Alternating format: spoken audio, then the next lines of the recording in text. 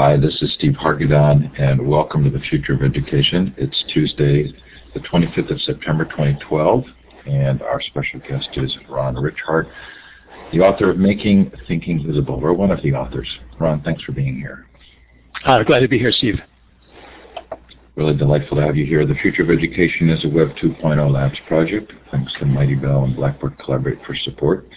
I am on my Hack Your Education tour, learning lots of really fun things, holding community conversations around education, some of which are now going to be informed by this book. The Learning 2.0 conference recordings are up and all available at learning20.com. Next week, so exciting, the Future of Libraries Conference, our second year. San Jose State University is the founding sponsor. That's the 3rd through the 5th at library2012.com. Currently 150 sessions scheduled, many keynotes, 24 hours a day for 2 days. Should just be a blast. Again, it's all free. And then in November, the Global Education Conference. If you haven't been a part of this before, you really want to find out about this. We're still accepting presentations. It's 5 days, 24 hours a day, worldwide, and just a blast. So that's at globaleducationconference.com or globaledcon.com. Tomorrow is the session I've really been looking forward to, the true history of the MOOC, with this gang of folks who have a lot to say about how the MOOC was originally created and how it's different in its currently publicized format.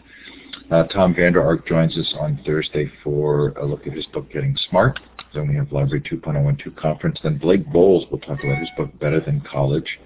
Denise Pope from Stanford on her program, Challenge Success. Kirsten Olson on her book, Wounded by School. Susie Boss on her new book, Bringing Innovation to School, and lots more. At futureofaeducation.com, you can see the schedule. And there's actually a Google Calendar there you can link to if you like having that in your own calendar.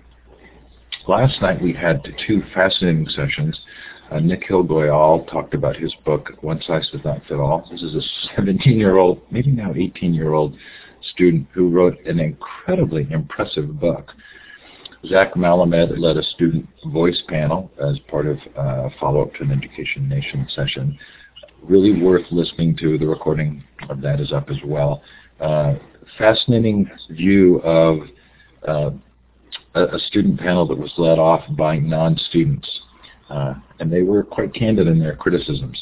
Bob Glinner and Dana McCauley talked to us about place-based education. That was really fun. Anyway, lots up there. Over 300 sessions, all recorded in Blackboard Collaborate form and in MP3. So this is when we give you a chance to let us know where you're participating from. If this is your first time, you want to be looking for some icons to the left of the map. You're looking for the star icon. You click on that twice to get the star, and then click on the map. I'm currently in what is still beautiful and sunny Seattle. Not my home, but coming to you through the courtesy of Hotel Wireless, and hoping it stays. Look at this fun crowd. Feel free to put a note in the chat. It looks like New Zealand, Australia. I'm going to be in Australia in February doing an Educator 2.0 tour. That's lots of fun. We'll be announcing this week. And hope to visit Gordon Dryden in New Zealand. Anybody else who wants to have some fun getting together, let me know.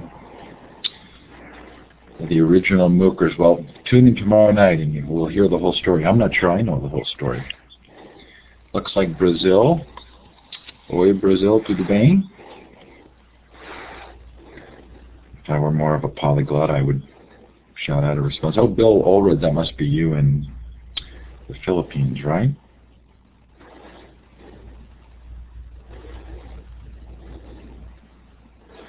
Anyway, wherever you're participating from, we're sure glad to have you. Thanks for joining us. I do recommend that you pull the chat window out. If you go to the top of the chat box, you can actually double-click on the top and drag it out. Or you can look for the little menu box, the drop-down, and detach the panel. That panel comes out. If you lose it or it gets behind something else and you want to recover, you can go to View, Restore Default Layout. But otherwise, it's nice to have that separated. It makes it a little bit easier to see the chat. So thanks to Mighty Bell We do have a Mighty Bell space for this session. That's a place to collect resources and continue the conversation if you'd like to do so. I'm going to put that in the chat right now. If you haven't played with Mighty Bell, it is Gina Bianchini's newest project. She was behind Ming, and I am consulting for them on this as an education specialist. They're providing this for free to educators, so hopefully you'll find it of use and value. I actually really love it. As well, I loved your book, Ron, so thanks for that. Well, thanks, Steve. I wanted to tell you a quick story. When I was in college, my dad came to visit, and we were in Boston. I think we actually went to Harvard to watch a rowing regatta.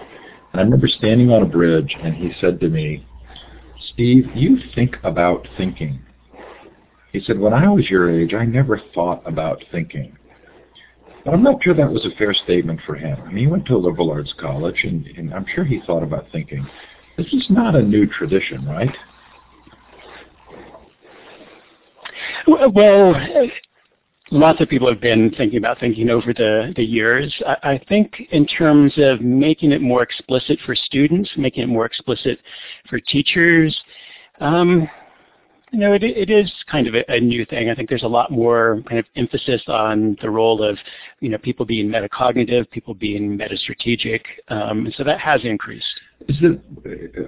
I feel like there is a tie, though, to the liberal arts tradition, which allowed us to kind of gain perspective on our thinking and to overcome, potential biases and provincialism.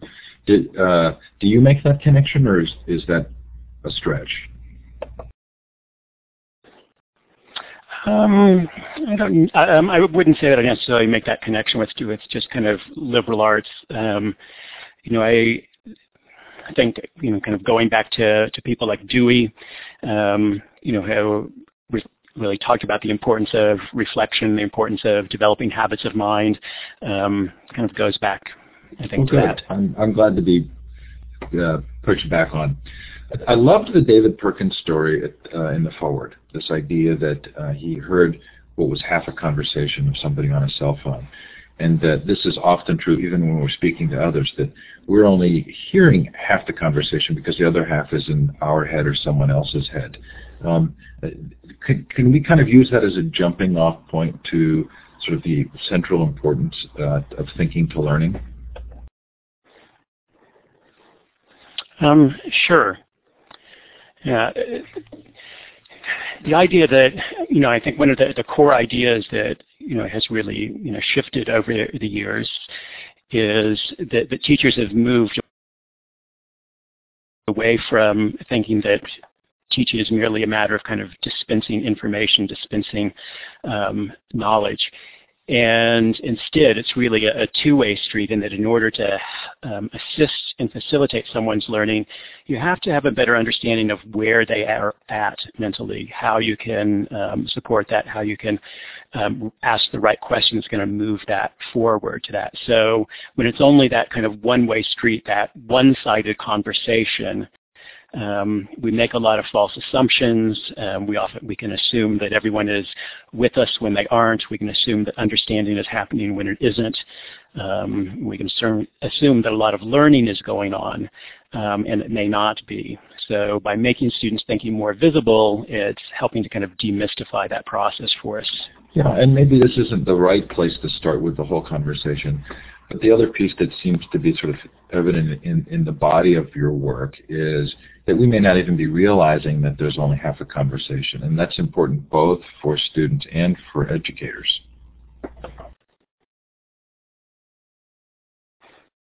I'm sorry, you're cutting all out on me, Steve. I'm not hearing your question. Yeah, I'm sorry that that's the case. I am seeing that there's a general slowdown for all of us in the audio.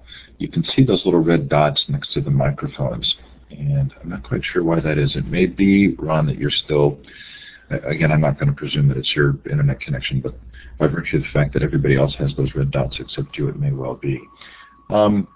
Why would there be any debate about thinking as being central to learning?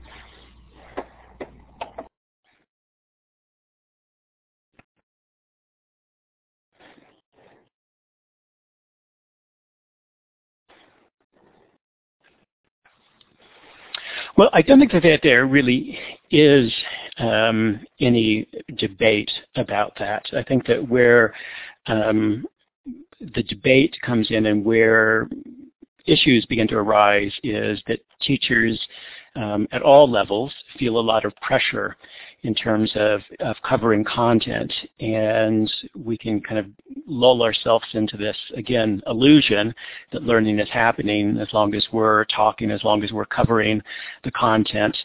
And so the issues become, well, how much of a role do I play in facilitating that thinking and engaging kids with the content in a different way? It looks like it's coming in and out, but I think we can keep moving forward, and I can hear you pretty clearly.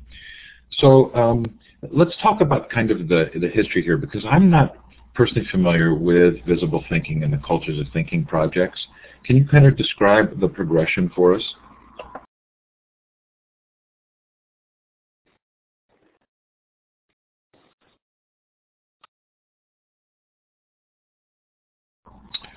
Rana, I don't see your microphone on.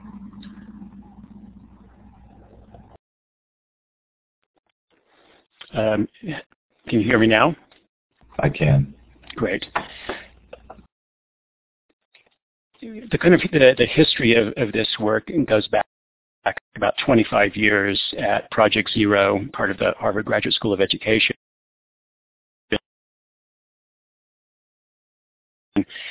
We've long had kind of a research program looking at the development of dispositions, thinking dispositions, things like curiosity, open-mindedness, healthy skepticism, being strategic, those kinds of things.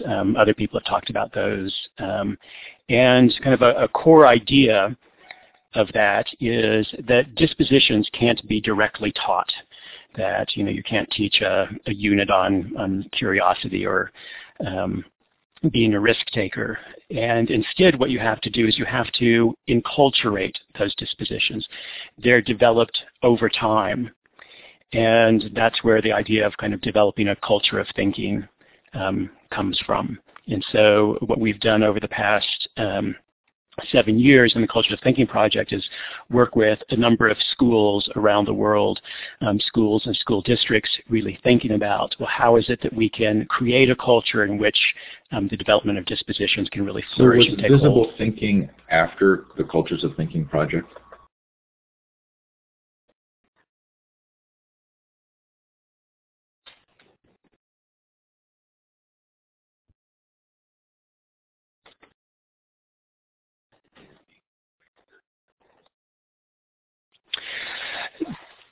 A little bit more about kind of the history of that. Then in 1998, sponsored by the Spencer Foundation, I did research in classrooms where teachers were very adept at kind of getting students to think, at nurturing these dispositions, to really understand what the teachers were doing.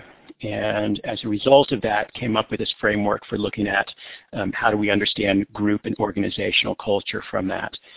After that research, then with my colleagues David Perkins and Shari Tishman, we began work in Sweden, and we began kind of taking the ideas of that I had kind of picked up from that research. And a core idea was that the teachers that I observed these teachers for an entire year. Those teachers didn't once teach a thinking skills lesson. Instead, what I noticed was that those teachers used routines and structures to help support students in their thinking.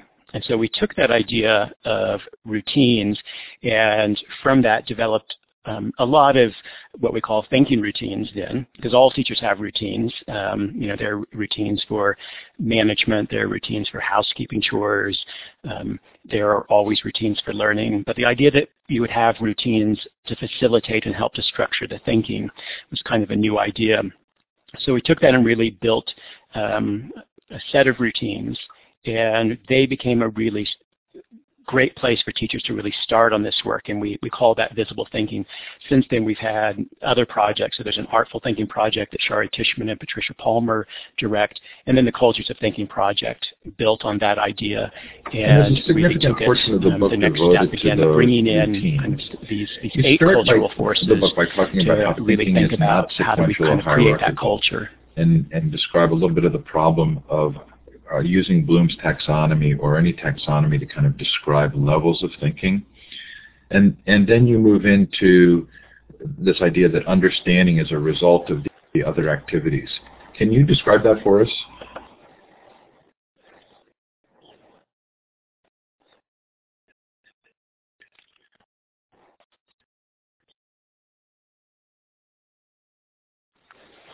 Yeah, when I lead workshops and work with teachers, and I ask them,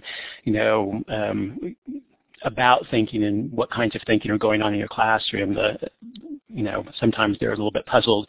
The next question is often, well, do you mean Bloom's taxonomy? And that's one of the things which most teachers are taught in teacher training. They're taught about Bloom's taxonomy, and they're also taught that that's a hierarchy. And the problem with this whole idea that thinking is hierarchical, that there are thinking moves, is it ignores the fact that we always think with content. And so, to describe and notice something very complex as a result of an experiment that one's done in chemistry isn't a low-level task just because you're observing. And to evaluate whether your paper airplane flies isn't necessarily a higher order kind of mode of thinking. So you can't really divorce that from the content. And different thinking moves get used in different contexts. Probably the biggest kind of objection that I raised to Bloom's taxonomy was this idea that understanding was a kind of thinking. Understanding is really a goal of thinking. Understanding is an outcome of thinking. It's not a kind of thinking. So there are kinds of thinking that help to facilitate understanding, but understanding itself isn't a kind of thinking. And so in the book, we kind of lay out, well, what are some key thinking moves around understanding? And that framework, we often refer to that kind of as the understanding map. Includes kind of 8 different types of thinking. And those thinking moves are useful to teachers as they begin to kind of plan units, trying to teach for understanding as they begin to assess students. So I want to get to and they also really kind of describe the toolkit, which are the thinking routines. All of those thinking routines are linked to as a type of those thinking, 8 thinking moves. Thinking, because it feels like that's in parallel here with the teachers coming to their own understanding of this material end of thinking. Does that seem appropriate?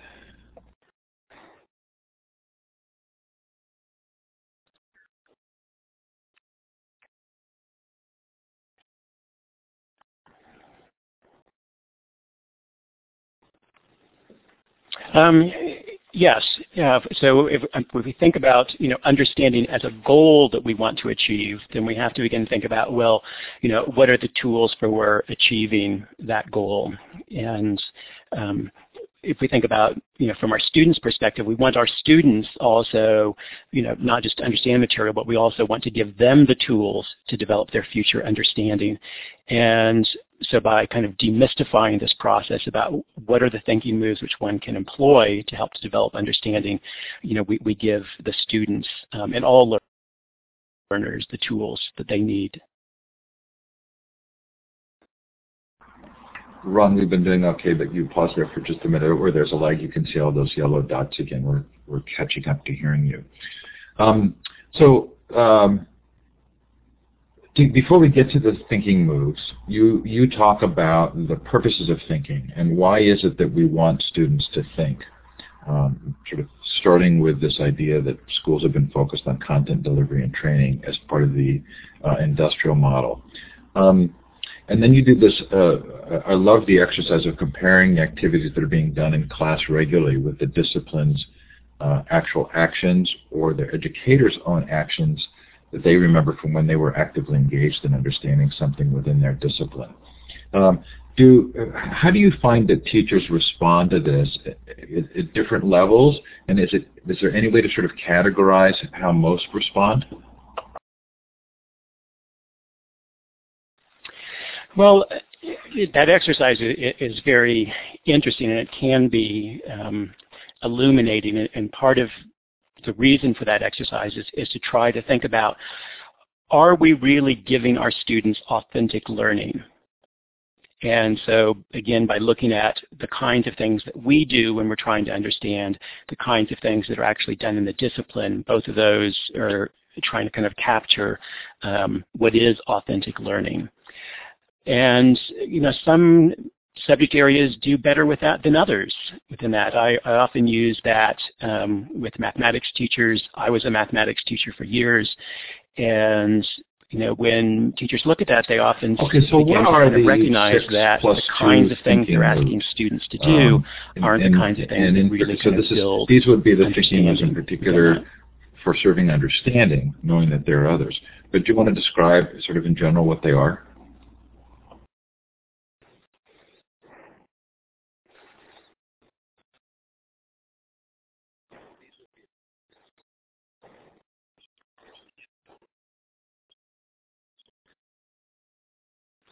Sure. So in developing this, my colleagues, David Perkins and Shari Tishman and myself, kind of set ourselves the goal of trying to identify not all of the kinds of thinking that we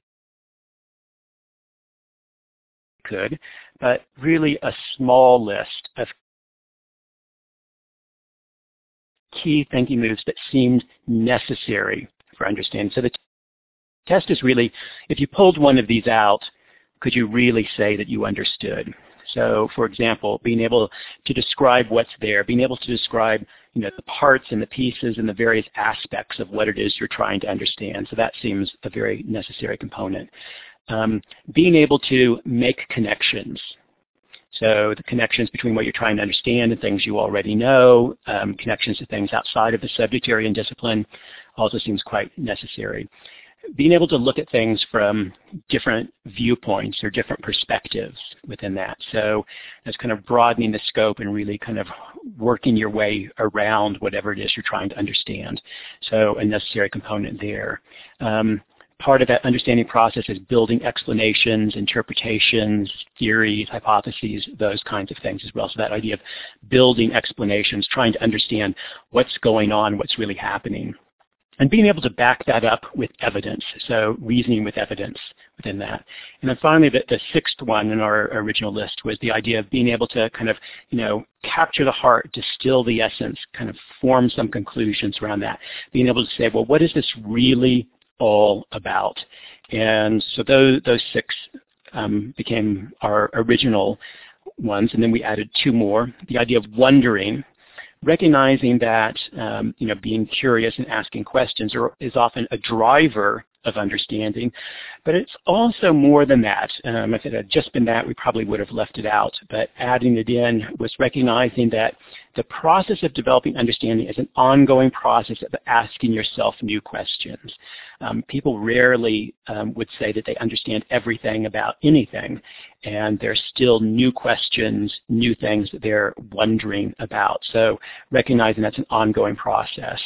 And then the eighth one that we added was the idea of uncovering complexity, making sure that one has kind of gone below the surface, kind of looking about where are there issues, where are there kind of tensions, where is there this complex richness in what it is we're trying to understand. Ron, I really so apologize. those are the eight thinking moves that then we looked at how do we design some thinking routines to help to facilitate students, help to kind of structure the learning around. I'm wondering if I might call you back by telephone and bring you in by telephone, which I think will make this better. Would that be something we could do?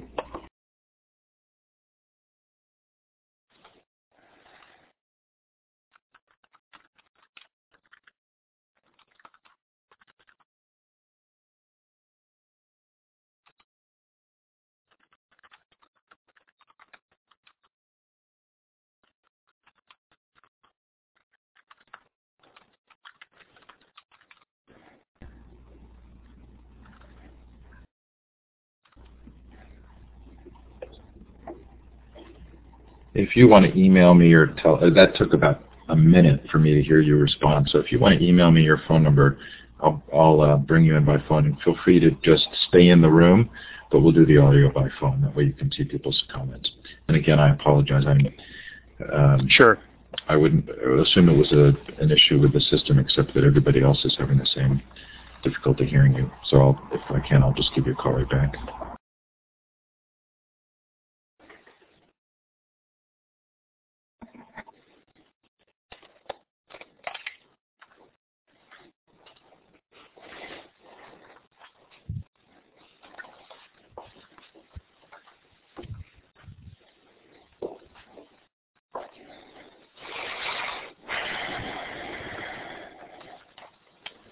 The rest of you are welcome to chat a little. This will take about 60 seconds, so it won't be long, but I think it will make things better. And I'm sure that Ron is frustrated, and I'm sure you are as well, hearing the conversation like it has. This is a terrific book. I can't wait to talk about it without the delay.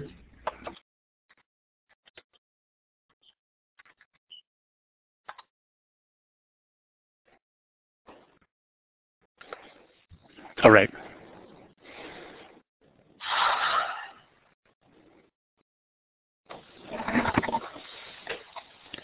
Ron, go ahead and turn your microphone off if you would.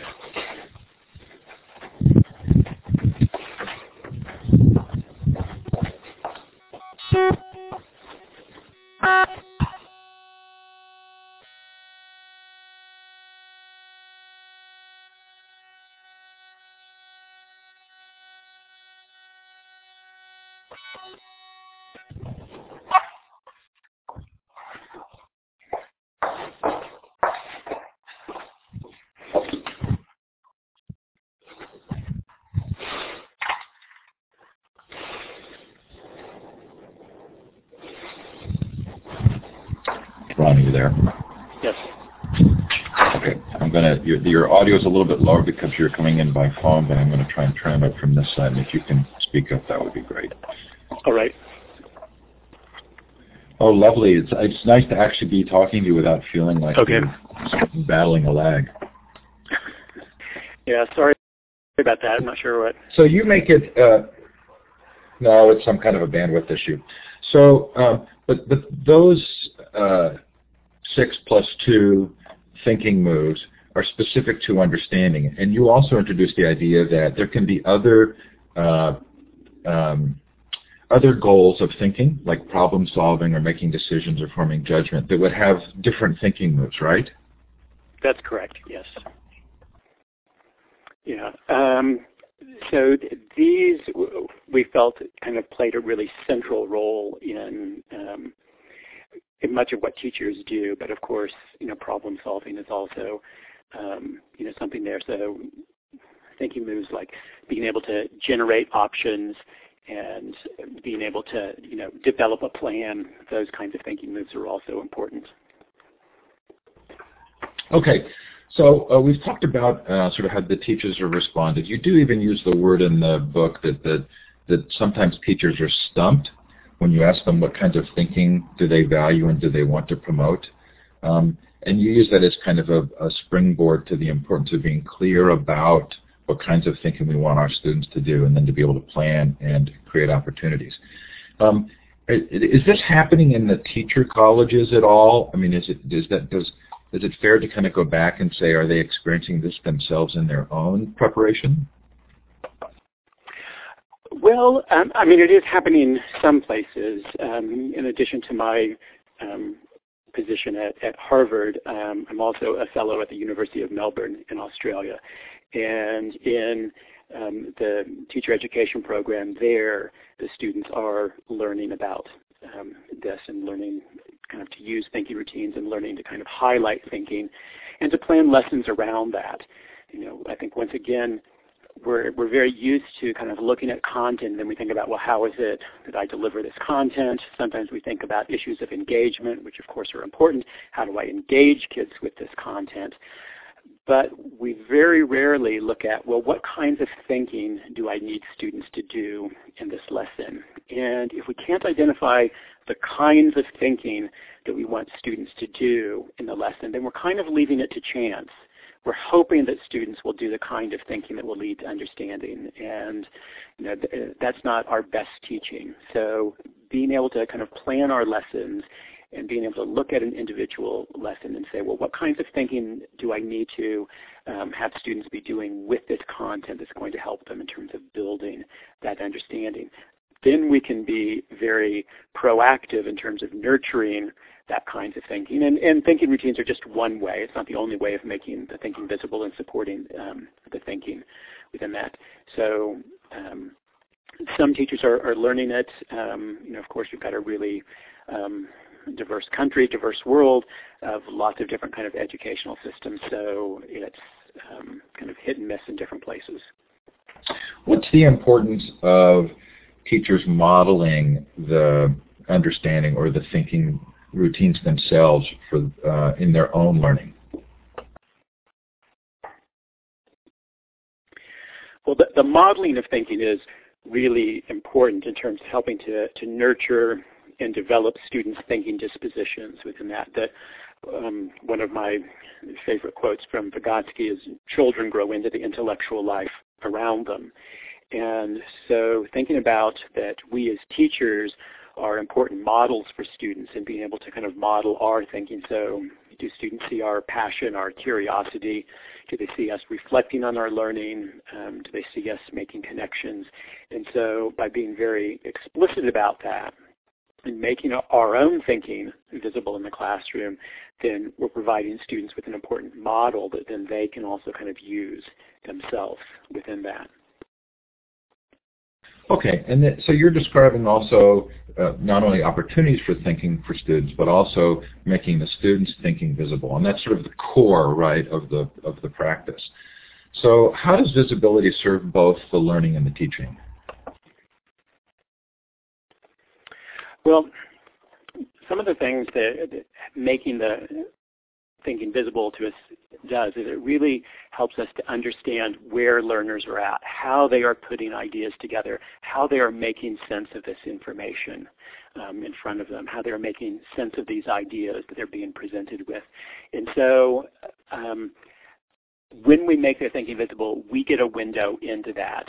Sometimes that helps us to uncover misconceptions or preconceptions or alternative conceptions that students might have, and then we're able to address that. It also provides us an insight into really some of the incredible thoughtfulness that the students that we have are bringing to these ideas, and that may open up a very kind of rich discussion that may take learning and advanced learning much further if we're able to kind of capitalize on that.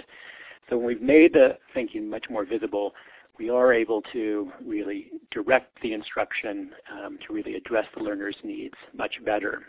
I think the other thing that we have to recognize about the importance of making thinking visible is that that's really the only way that we can assess understanding.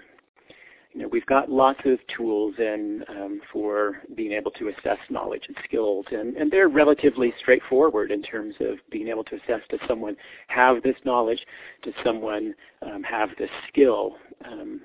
Not much of a difficulty there, but when it comes to understanding, that's a much more difficult thing to be able to assess. It's a part of the understanding is about not just does someone know some content, but how are they putting this content together? How are they making those connections? And so we have to make their thinking visible to give us a window into their level of understanding.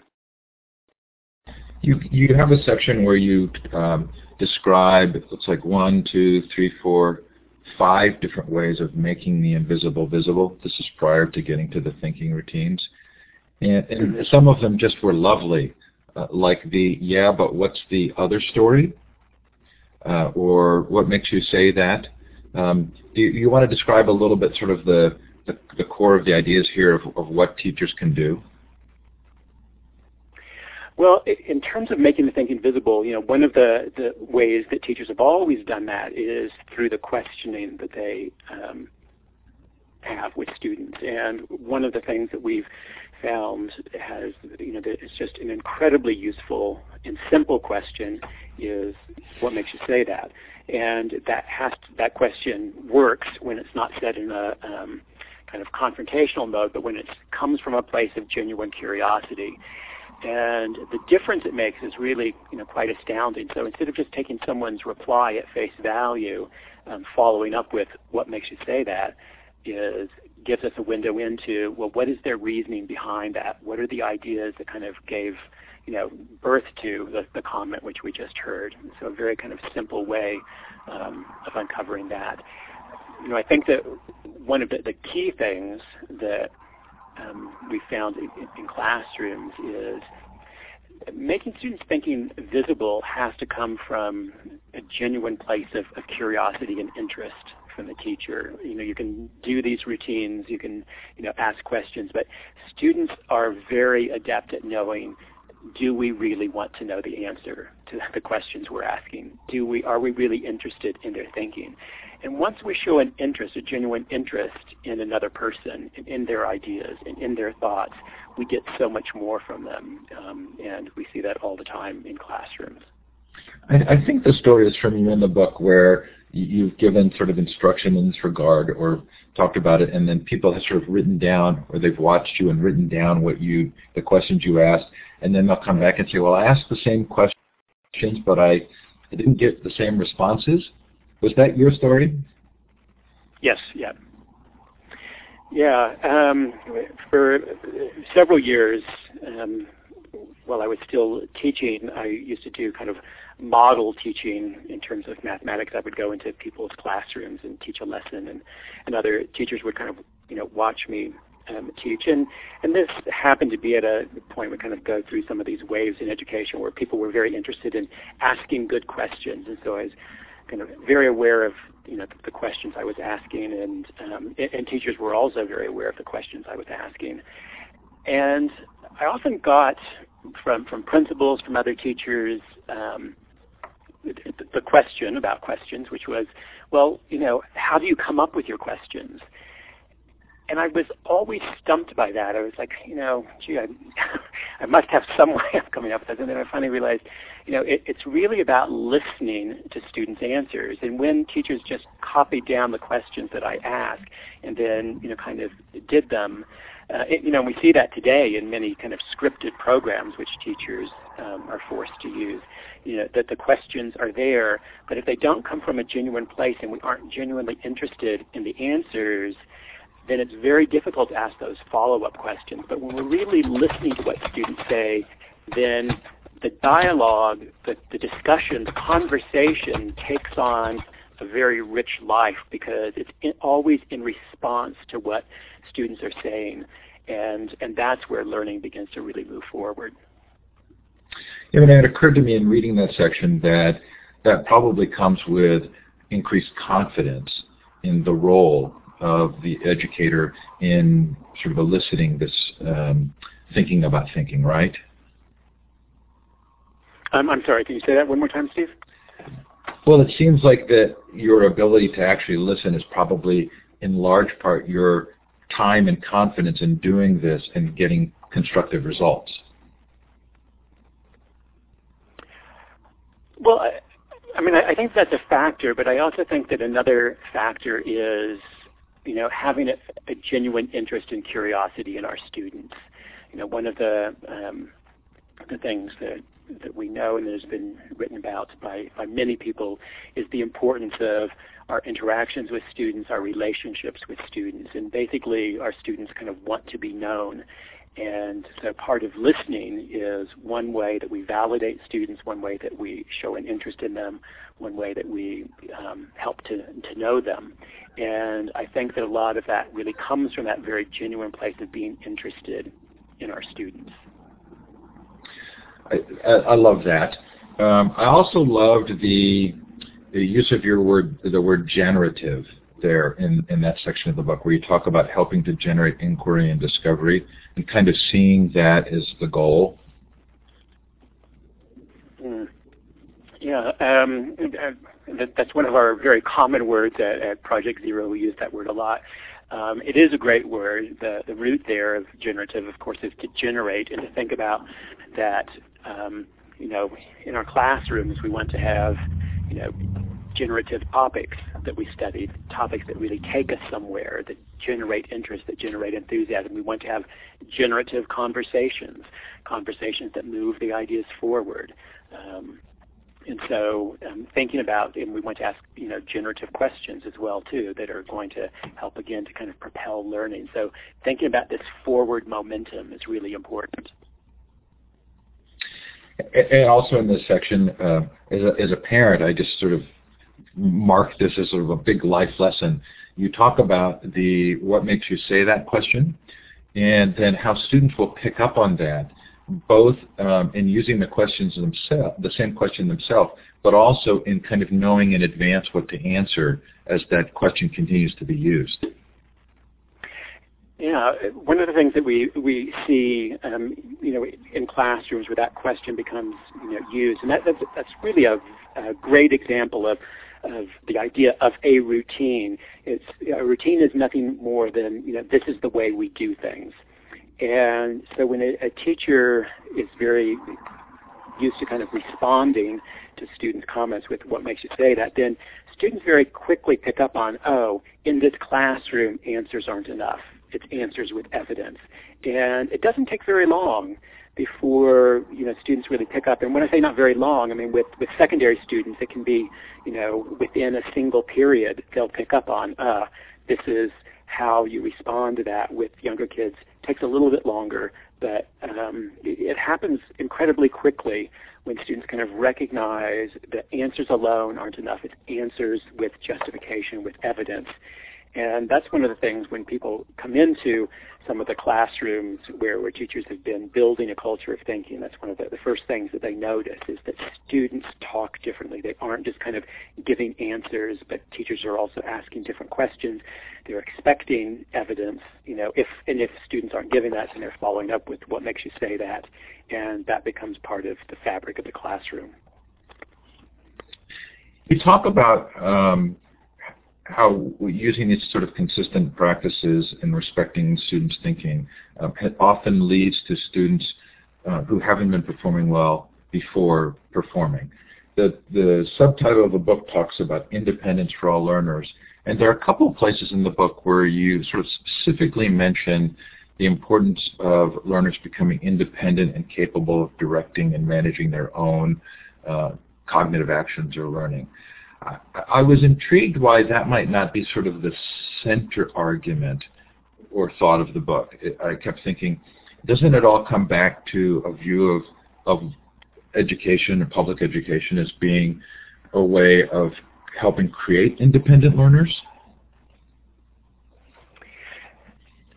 I think that the notion of independent learners, I mean, if you were to go around, to schools and ask groups of teachers, that would be very high on the list within that. And when I talk with teachers about what dispositions they value, independence, risk-taking, those kinds of things come up quite a lot. And then if you kind of step back and say, this is something that we, care about and value, you naturally then have to ask yourself, well, where is it that we're creating opportunities for that independence? What are we doing to really develop that independence within that? And that's where things begin to break down. We may not actually, a lot of schools actually develop greater dependence of their students.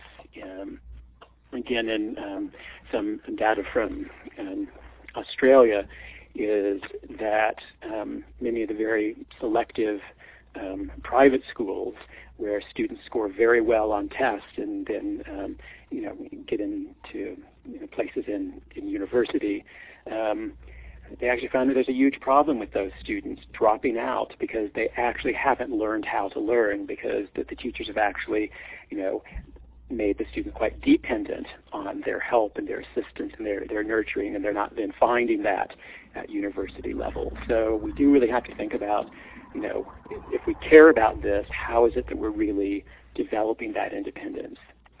And then when it comes down to the issue of how thinking gets linked to this, it comes back to the broader issue about, why is it that we should kind of care about this?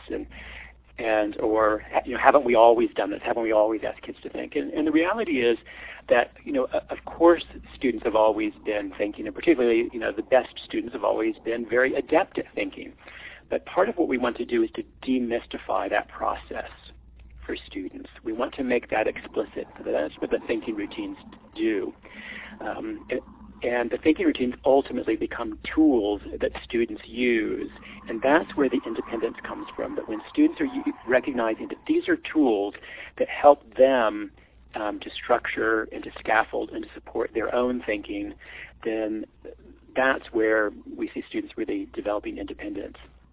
And I would say that one of the biggest misconceptions that teachers have kind of around the thinking routines is they look at them and say, these are great tools for me as a teacher to use in the classroom. And they are, but ultimately the goal is that students begin to take them over as tools, and that's where the real power lies, and that's where the independence lies, is when students begin to kind of recognize the routines. They recognize in particular the thinking moves that are associated with the routines, and they become more in control of those.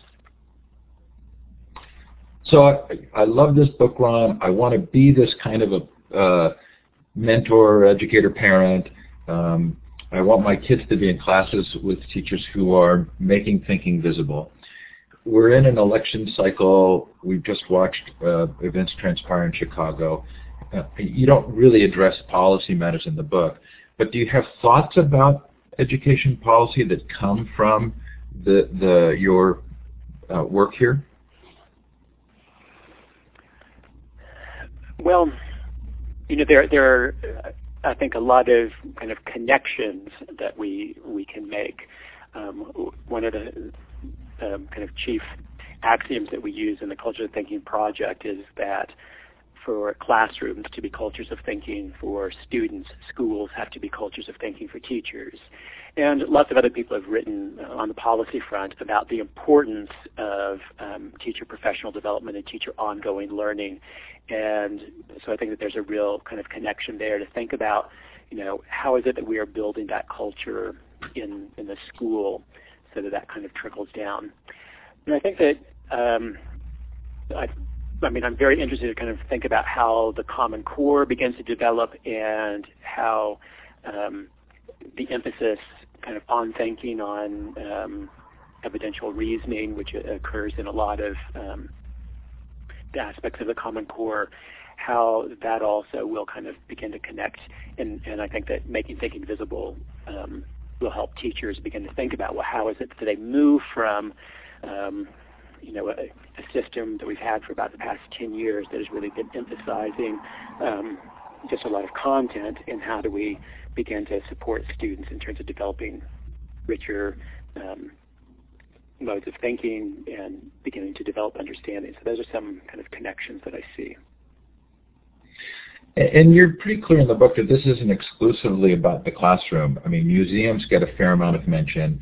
You talk about the parent response, and I would imagine that the homeschooling community would find a lot of benefit from this. I know that for me, I'm on this tour trying to hold conversations around education, and it feels like there's sort of a brilliant connection in helping parents become aware of thinking about thinking, even in their own schooling, identifying moments when they really felt like they were engaged and what the thinking is there. So it's not just about school, right? Oh, absolutely. And in the Cultures of Thinking project, we really, part of our definition about what makes something a culture of thinking is that we don't even use the word school or classroom, but we say cultures of thinking are places in which a group's collective as well as individual thinking is valued, visible, and actively promoted. And so anytime where a group of people come together where learning is a part of what that group is about, then there's the chance to really create a culture of thinking there. Recently, I've actually been getting a lot of interest from people in business around the book and around using the ideas in lots of the learning contexts which happen in businesses. So families can also be thought about as they are a microculture as well too. I think the thing with museums, which is quite interesting, is that most museum educators only see their students for 90 minutes. And so when you think about well, how would you teach? How would you develop a culture in 90 minutes? What's interesting is that they really think about, well, if they really think about the idea of culture and the idea of there are forces which shape that culture, and we can identify those forces, and we can then think about how to use those, then it gives them a different way of thinking about what they do in that 90 minutes and really beginning to kind of create that culture there. The story of the 90-minute visit to the Museum of Modern Art was one of my favorite in the book.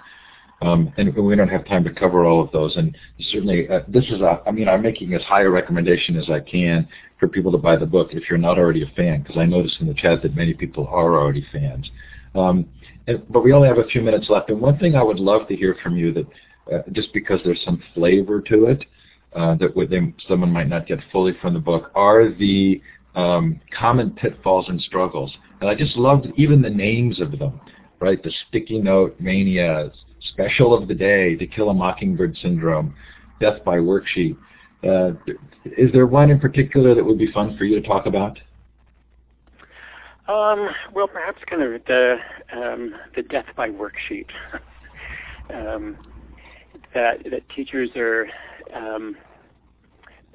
one of the things about making thinking visible that you have to accept at the front end is, you've got this classroom which, could be 25 students, it could be 35 students, it actually could be 150 students.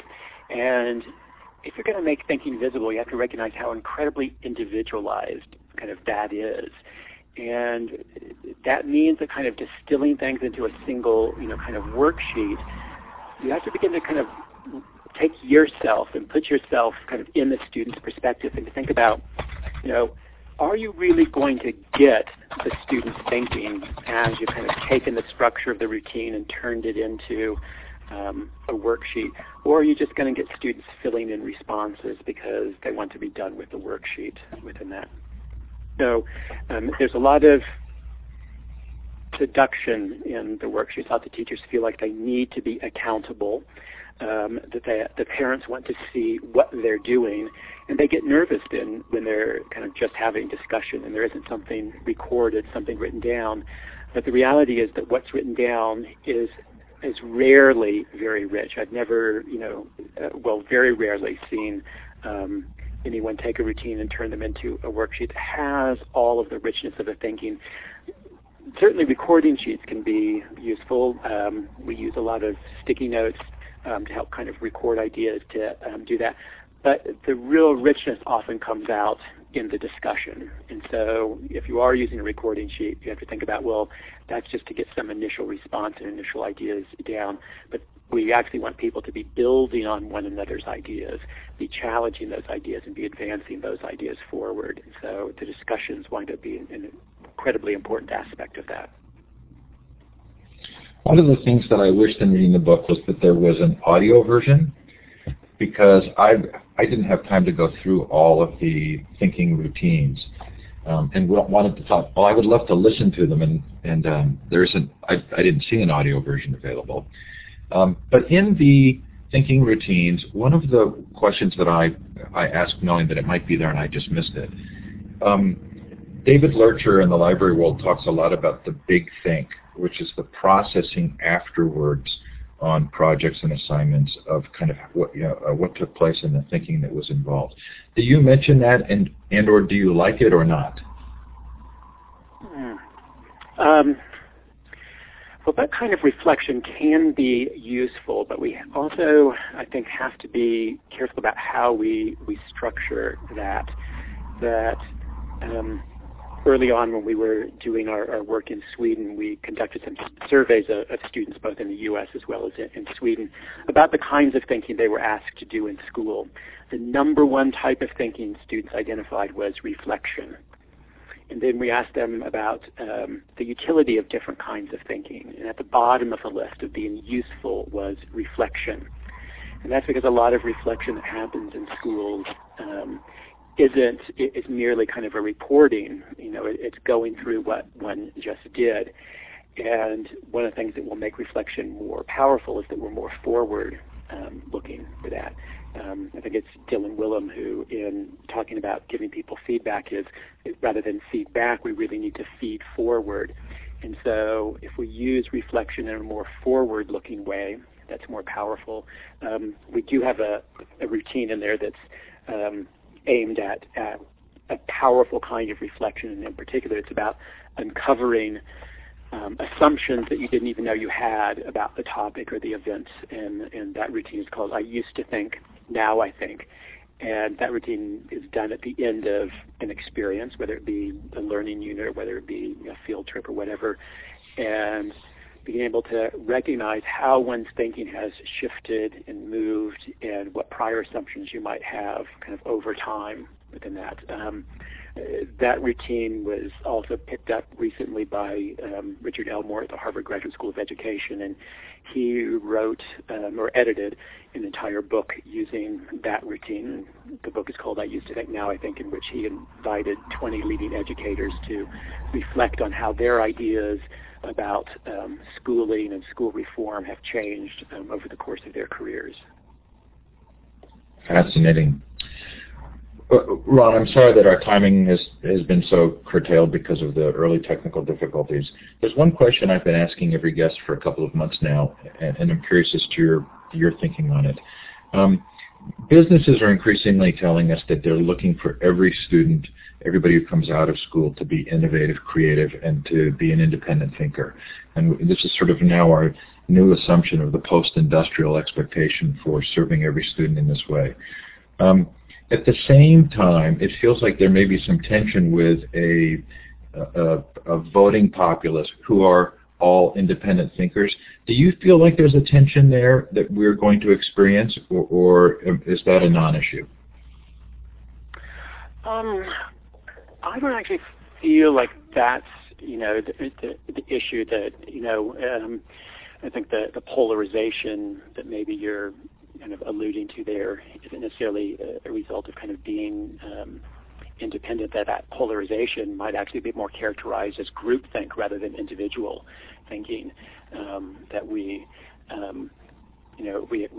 now, with technology and with media, we have access to news and reports that just confirms our view and our perspective within that. So if we're independent, and I think that the idea of being an independent learner and being is different than kind of a broad notion of just being independent, being one's own person or free thinker within that.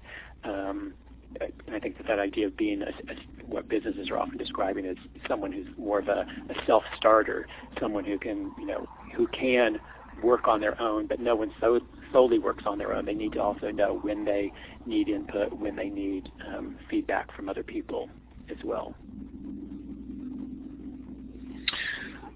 Ron, as a courtesy to our guests, we always finish on time. Thanks for being patient with the early lags and for switching to the telephone. For those of you who have been participating, sorry that we didn't get the Q&A. If you would like to download Ron's slides, you can do so by going to File, Save, and we didn't get to those slides, but they are in the slide deck, and you can save the whiteboard. Tomorrow night, The True History of the MOOC, and on Thursday, Thomas Vander Ark. Ron, thanks so much. My pleasure, Steve. Really appreciate your patience. Really love the book, Making Thinking Visible. Highly recommended. Take care, everybody. Have a great night or day, depending on where you are. And thanks again. Bye, Ron. Bye.